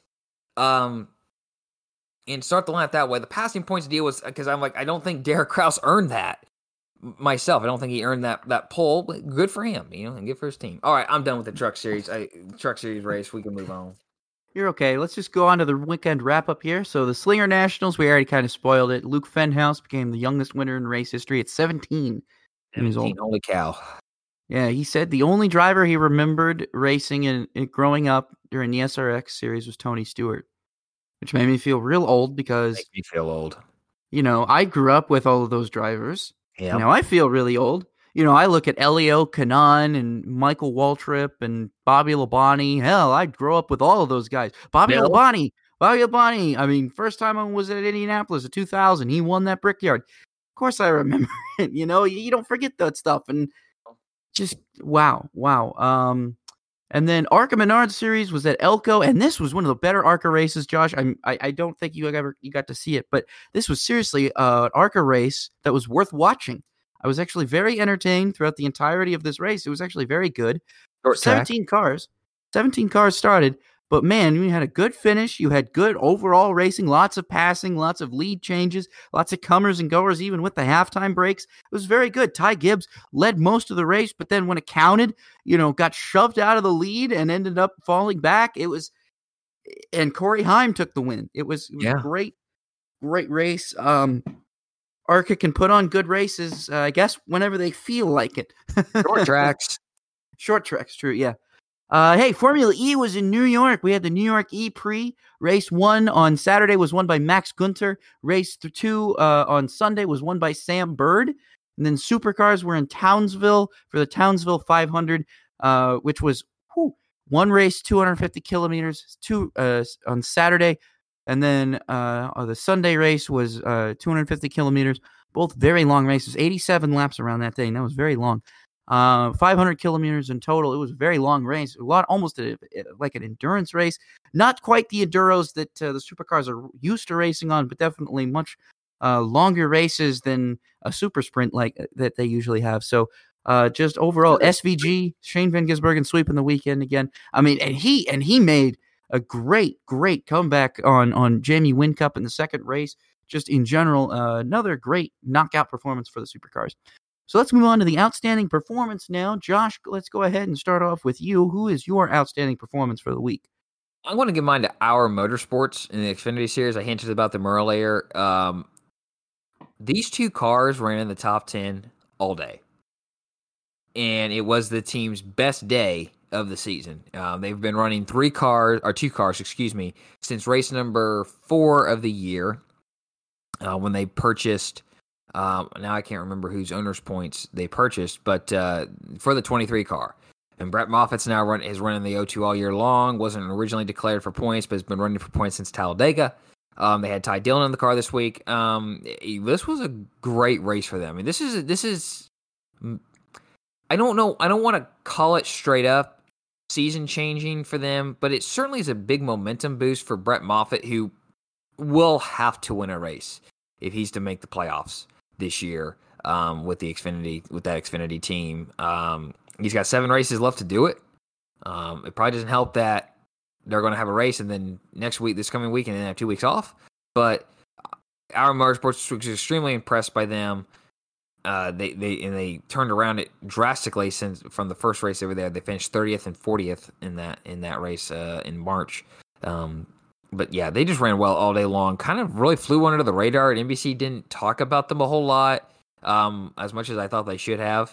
But I just want to give them a shout out. Was really impressed by that team, that organization, and their speed. All right. My outstanding performance is going to go to Marco Andretti for the reasons I listed earlier when I was talking about SRX. Overall, this is first win in a little over 10 years. 10 years in a handful of days, pretty much, since the last time Marco Andretti was in victory lane. So it's great to see him get there, and he drove a great race at Slinger. It was a very tough track, very, very tight track, and he was putting it to Fenhouse and Tony Stewart, two guys who I would argue are far more talented than him on a short track, and he beat them both. So great job for Marco. I mean, he's showing, the talent is still there. The talent never went away. Just, he probably shouldn't have spent as much time in IndyCar as he was, who knows? But just a great opportunity for Marco to get out there and go get that win. And it was just a great showing by him. So moving on here, let's go into the upshift, downshift. If you're new to the show, welcome. Upshift, downshift is our back and forth, I guess, segment. I mean, not like we haven't already had back and forth segments, but we're presented with a series segment for back and forth. Yeah, the official segment. We're presented with a series of hypothetical questions and or statements, and we give our reactions to those, whether we upshift it, meaning we agree with that, or we downshift it, meaning we disagree. We can also shift it into neutral if we have difficulty choosing. So the first question, or the first statement, I guess, we're going to put here is the Camping World Truck Series should run 3 races on dirt per season. Do you upshift or downshift, with a bonus of question of what should the tracks be? Josh, what is your answer to that? I'm going to upshift. Again, I think they can do it right. If they can do it right, 3 all the way. I upshift. I'm a big believer that Eldora was going to be a race in between Knoxville and Watkins Glen here, this month off the truck's going to have, or it was going to be the week after Watkins Glen when the Cup is in Indianapolis, the Cup and Xfinity are in Indianapolis. They were going to run that, Friday night in Eldora that way because it's pretty close to Indy. But yeah, I upshift. I enjoy watching the trucks on dirt. I don't think the Xfinity and truck and the Cup need to be on dirt that often, but the trucks just is that cool, series that the money to it's very expensive to build a truck, all right, and to race a truck, but I feel like the learning curve is less for a guy like Donnie Schatz or a guy like Brian Brown or Jake Griffin to come in here, Chris Wyndham, and run a truck and can be competitive in it. What those 3 tracks should be in my ideal world here would yes still be Eldora and Knoxville, and I'm going to throw this track out here. It's kind of fallen out of the news here a little bit lately just because there's some other stuff, but North Wilkesboro. If they return North Wilkesboro into a dirt track, I would like to see the trucks run there as well. So those would be my 3 tracks. So I upshift, and those would be my 3 tracks. My answer is actually I'm going to be downshifting just because I don't think NASCAR has. They haven't figured out what they need to do to go dirt track racing yet. So I'm downshifting based upon that. Because I'm downshifting, I don't really feel they need to pick 2-3 tracks. I mean, look, man, Knoxville was fine. They just needed to make more time to prep the racetrack in between cautions, which they didn't do. Bristol Dirt's fine, I guess, if they're committed to that, that's fine. And ultimately, I guess if they needed, I'd like them to see him go back to Eldora. That depends on how Tony Stewart and NASCAR are feeling this particular week. But, if they can work through their tiff, I think it'd be great to see the Truck Series go back there because I think they put on a better show at Eldora than they did at Knoxville and on the Bristol Dirt. That's just me. Moving on here to the next one. Here, NASCAR should allow lane selection at dirt tracks because restarting in the wrong lane can be race altering. Do you upshift or downshift this, Josh? Upshift. This is the easy deal. Upshift. I don't know why they don't allow it. I really don't. Maybe because everyone will pick the bottom, but you're still going to get people who are like, wow, the first 10 cars have picked the bottom lane. I'm running 11th. I'm going to gamble and go up high, and trucks will follow you up there. It's going to happen. We see it at every other racetrack as well. You have a couple guys pick the bottom, a couple guys see the opportunity to gain positions, do it. Because obviously the high line there at the end was certainly a disadvantage for the second place guy, unless your name was Carson Hocevar.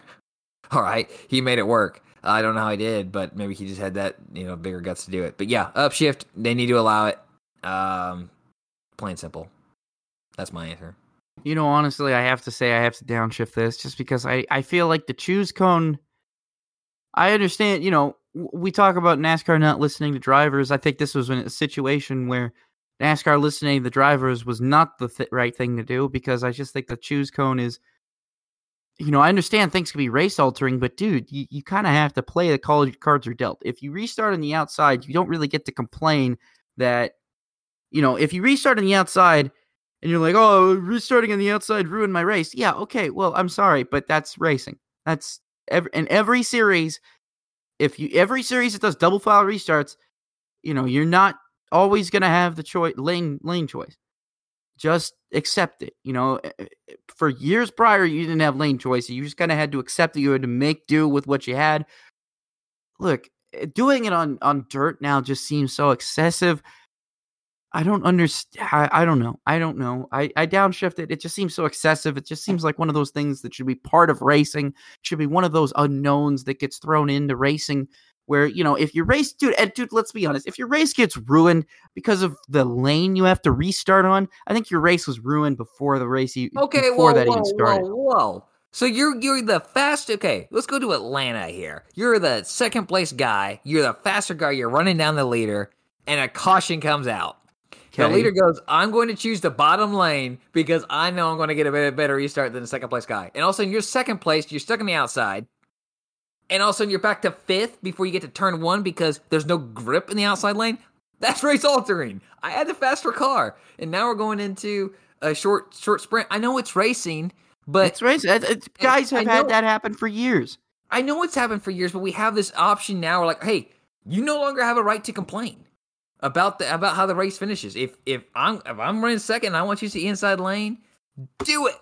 I didn't think they had the right to complain at all because that's just racing. If you get stuck on the outside, you get stuck on the outside. If you can't find your way down to the inside, I don't see how that's NASCAR's problem. I don't see how that's anybody but your problem.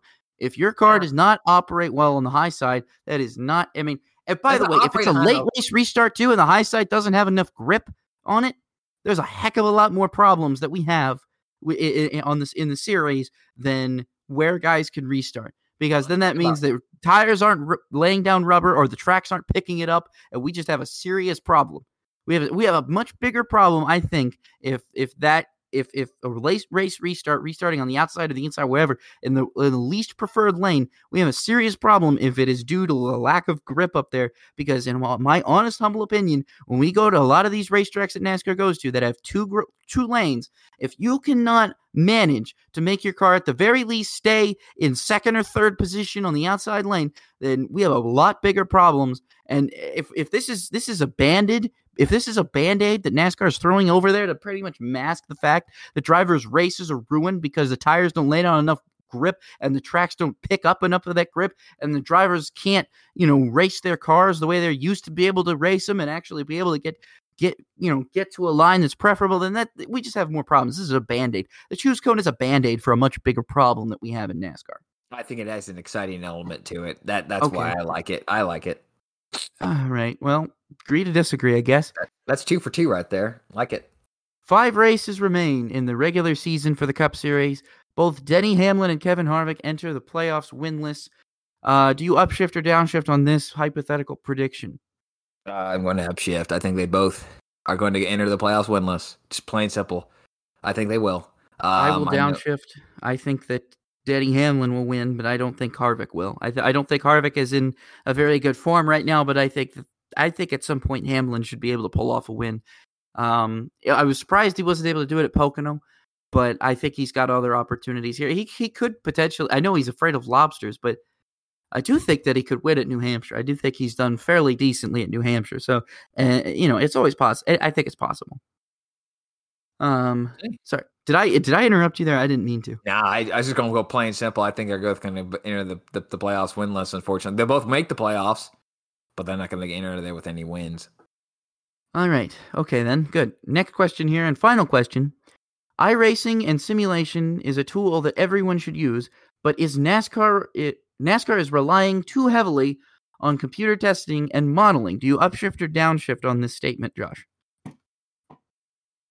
Yeah. If that's their only reliance, yeah, they're relying on it too much. I think it's obvious. You can't go out there and just let's build in Atlanta and test it out. Well, you can't do that. It's impossible. You got to rely on some sort of testing, some sort of modeling now that we have computers. It's something you couldn't do, back in the 90s very easily for sure. But I think there is too much push to use it as the only tool in the tool belt. So I guess I upshift on this one. And I just, a year ago, we were talking about collaboration. And even 6 months ago, we were talking about collaboration from the tracks, the teams, the drivers, the sanctioning body. And just like a lot of things in society, we're going back to pre-pandemic thinking, I think, in some ways. And I don't like that.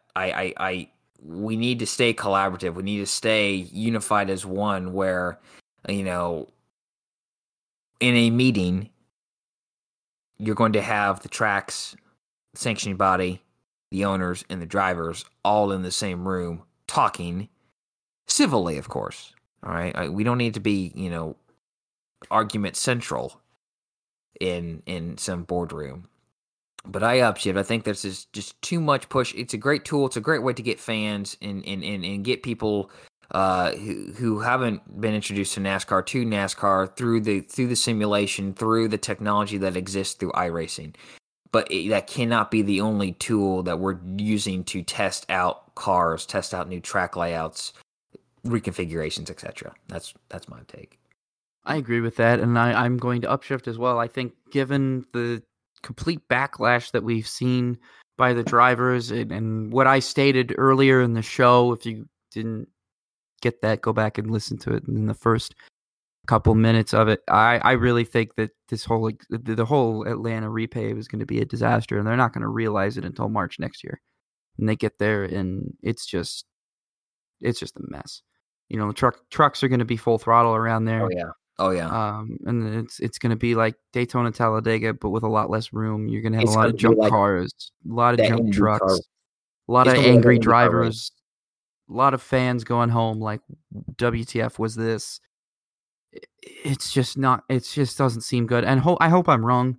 There's a lot of doom and gloom that probably is very easy to get on. You want to be positive.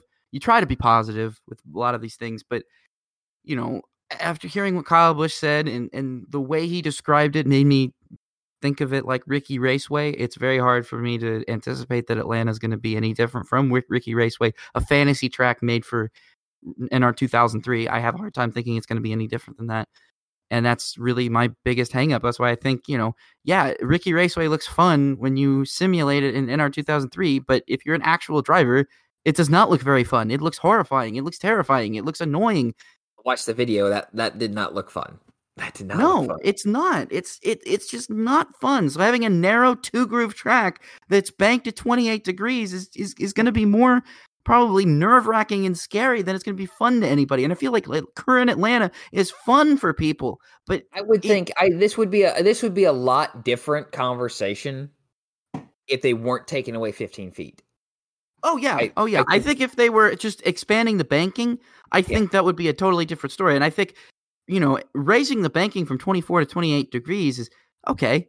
Okay, let's see how that goes. That could maybe add an interesting element to it. But when you take away all of that, when you take away almost 10, 15 feet of track space, now you're creating a much different racetrack scenario, a much different racetrack that's going to race different.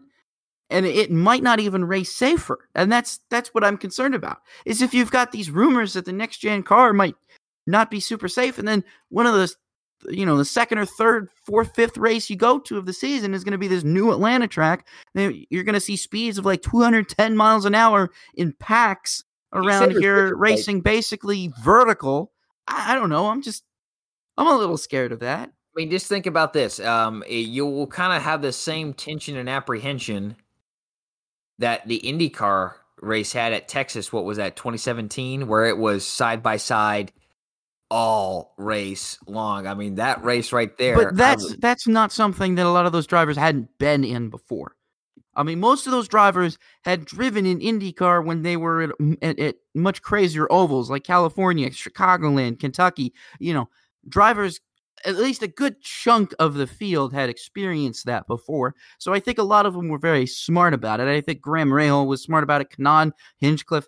I mean, Hinchcliffe obviously and Rahal didn't race in that. Well, they did, but you know what I mean. I think they were used to it as opposed to some of the other guys. And of course, Sato being Sato. Sato doesn't care. He's Sato. I'll make it 3 wide if I can. The car fits here? Okay, I'm going to go. I think the best quote out of that race was like, I think that's cute. Yeah. I miss that kind of IndyCar, but whatever. Josh, I think it's time for you to go on to your featured racetrack, I think. Is it a race or a racetrack today? Racetrack. Rollers featured racetrack. All right, Josh, you've got the whole last part of the show. Say give or take 5-7 minutes is yours. Go for it. Have fun. Well, I kept this one short because I thought we were going to be close on time, but we'll go ahead and do that. Atlanta, once the largest city in the South and dubbed the center of the New South, has a rich history in auto racing with Atlanta Motor Speedway. But once upon a time, the, quote, Indianapolis of the South hosted nearly 7 decades of racing in South Central Atlanta. Lakewood Speedway is today's featured racetrack. The first races occurred on July 4th, 1917, between horses and then motorcycles. Racing historians say that the first automobile race at Lakewood occurred on July 28th, 1917, between two legends, Ralph De Palma and Barney Oldfield, with De Palma taking the world's dirt champion title when Oldfield broke an axle. Prior to World War II, Lakewood hosted Indy cars, modified stock cars, midgets, motorcycles, horses, and even boats in the infield lake, because there was a lake in the middle of this racetrack. I mean, it's very picturesque. If you see old pictures of it, you're going to see that the infield is basically a lake. There's very little pit area at this racetrack, And so boat racing, kind of a throw or pre-idea for Augusta, as we talked about in a previous show, where they wanted to have every type of racing at Augusta International Raceway. Well, back to Lakewood. It did host some of the largest crowds. Crowds reached 3,000 people mark, which was pretty crazy again, there was no people in the infield, so they were all outside. And races were sanctioned by the Central States Auto Racing Association, the International Stock Car Racing Association, the Motor International Association, the Atlantic States Racing Association, and the Gulf States Automobile Association. If I just said association and that was your drinking word of the day, I apologize. Tim Flock was the first race winner and was now the Cup Series at Lakewood on November 11th, 1951. He bested older brother Bob in his 51 Hudson. Bob drove a 51 Oldsmobile. Jack Smith in another 51 Hudson numbered 44X was third. Jesse James Taylor, he suffered head injuries in this race in an early crash, which sidelined him for 5 years. He would return in 1956, but only made a handful of starts over the next few years before finally hanging up the helmet for good. 1 year later, on November 16th, 1952, Donald Thomas became the youngest winner in the series at the time, the Cup Series, when he won the 100-mile race at Lakewood that day. He did have relief help from older brother Herb. Herb had an axle failure on lap 86 of the 100-lap race. Pretty close to being done. Well, Donald pulled off the track to allow his brother to take over the wheel, because back in the day, relief drivers earned points. But Donald is credited with the win, even though Herb Thomas drove the car to victory. On November 1st, 1953, Buck Baker won the 100-mile race in a 53 Oldsmobile, but it was Herb Thomas's 14th place finish that was good enough to secure the 53 NASCAR Grand National Championship, now the Cup Series. Herb Thomas becomes the first driver to win a second title, his first coming in 1951. Johnny Beauchamp scored his first NASCAR career victory at Lakewood on March 22nd, 1959 in a 59 T-Bird. Now, get this. Now, this is a story I've never heard, and I'm a bit ashamed to admit that. But here you go. On June 14th, 1959, Richard Petty crossed under the checkered flag first, and is obviously celebrated as the winner. But second place finisher protested the results. NASCAR went back in the scorecards, and they did a recount. It was determined that the second place finisher was in fact the winner. Now, who was that driver? Richard's father, Lee. Lee Petty. Yeah. So the Petty Patriarch was declared the winner, with son Richard awarded second place. The real kicker here, that would have been Petty's first career victory. Yeah. So his first victory didn't come until February 28th, 1960, at Southern States Fairgrounds in Charlotte, North Carolina. I can't believe that. Now, that was a heck of a way to send out Lakewood, because that was the last time the Cup Series raced there. Was that race right there, where if you stuck around, yeah, Richard Petty, first career victory. What? No, what? It's not? What? Oh, his dad won. Oh, that stinks. How'd he win? A protest. Yeah, I can't imagine that. But you know what? I admire the competitor in Lee wanting to get that right, I guess. I don't know. I can imagine doing that to a child of mine. That just blew my mind when I read that and I found that out. And like I said, I'm a little ashamed I didn't know that before. All right. Well, overall, NASCAR made 11 trips to Lakewood between 1951 and 59, only not racing at the Atlanta area track in 1955 and 1957. Herb Thomas, Buck Baker each claimed 2 victories, with Johnny Beauchamp, Bill Blair, Tim Flock, Junior Johnson, Lee Petty, Curtis Turner, and Donald Thomas being one-time winners. Richard Petty was not a winner at Lakewood. Sorry, I had to throw that in there one more time. Lee Petty was the only driver to race in all 11 races. Buck Baker had the best average finish among the drivers, discounting a couple drivers who made 1 or 2 starts. So anyone who made 3 or more starts, he had the best average finish. And he ran in 10 races, had a 6.7 average finish. I thought that was pretty good because when I'm looking through these stat lines, like, I'm seeing him at the top a lot here. I better check on this one. Now, Lee Petty ran all 11 races. He had a 7.3 average finish. Now, man, they were probably in the best equipment, but still, to even go 11 races at the same track across multiple years and not have some sort of mechanical failure is pretty good in my book. I don't care what era it is. Joe Weatherly, Fireball Roberts were the two drivers who won the 2 NASCAR convertible races that were held there. IndyCar has 6 official races at Lakewood Speedway. George Connor, Adder, excuse me, dang, I cannot speak. And Mel Hansen won in 1946, 47, and 48, respectively. Eddie Sachs, George Amick, and Judd Larson won in 56, 57, and 58, respectively. The construction of Atlanta Motor Speedway, a new, faster, bigger racetrack, was more appealing to sanctioning bodies, especially NASCAR. Auto races continued at Lakewood, and the dirt track was resurfaced even in 1967, but it ultimately closed in 1979. Parts of Lakewood Amphitheater's ground sits where Turn 4 used to stand. Search Lakewood Fairgrounds on Google Maps, and you'll see the outline of the former 1 mile track. You can still see it today. Part of the lake that sat in the infield remains. Some of it has been filled in. The concrete stands in Turn 1 still stand, but are covered with grass, brush, and hedges. The front stretch and pit area is used for flea market purposes. And what was the backstretch is now an access road for the flea market and amphitheater.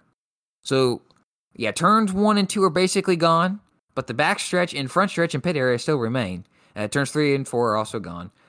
But you can see the outline of the track. I think that's pretty cool that even in this area that's been built up, you'd think it'd be gone. It's still there. It still has the whispers and the ghosts still in the area there. The Atlanta Journal-Constitution Racing Reference, NASCAR The Complete History by Greg Fielden helped with today's featured racetrack. I wanted to do this one around the Atlanta time frame, and if I knew, Rob, we were going to be a little under time and we've added a little bit more stuff, maybe that'll be part 2 one day down the road here. Well, we've made good time. We've made actually pretty good time, but hey, thank you so much for that, Josh. That was very informative. I enjoyed learning a lot about that. That was very, very interesting. A lot of interesting history that definitely took place at this. Still can't believe Lee took away Richard's first career victory. I mean, that's just crazy. That is. He could have either, depending on how you look at it, he could have 199, 200, or 201 race victories, depending upon who you ask. Because remember, there's that questionable race he won at Charlotte where he may have had a tuned up bigger motor that NASCAR swept underneath the rug. So, you remember that? Well, that's a story for another day. It sounds like it would be. All right, everybody. Thank you guys so much for listening. If you've gotten this far, it's time for What's in the Windshield. SRX concludes its inaugural season at Nashville Fairgrounds on Saturday. The race will include Hailie Deegan and the Elliott family duel between Chase and Bill, as we've already mentioned. Formula One returns and races on Sunday at Silverstone this weekend. Now, this will be the first weekend to include sprint qualifying, so we'll have lots of discussion about that next week, I'm sure, because we will have lots to say about whether or not the sprint race qualifying is a success or a failure. I'm sure about that. By the way, the British Grand Prix will be on Sunday, and also F2 is back, so yay. Happy about that. It's been a long time, been way too long. NASCAR Xfinity and Cup divisions head up to New Hampshire Motor Speedway for the annual summer trip to Lobster Country for some chowder. I don't know. Something New England stereotype, something. All right. Thank you guys so much for listening to us. Thank you guys again for tuning in. Remember to follow our social medias if you haven't already. We really appreciate you guys listening. We appreciate everything you guys do. All the support that we get from you guys is always important and always appreciated. We appreciate everything that you guys do for us and all the support that you guys give us. So for Josh Roller, my name is Rob Peters, and this has been the Racing with Rob and Roller podcast. Have a great week, everybody, and enjoy the races.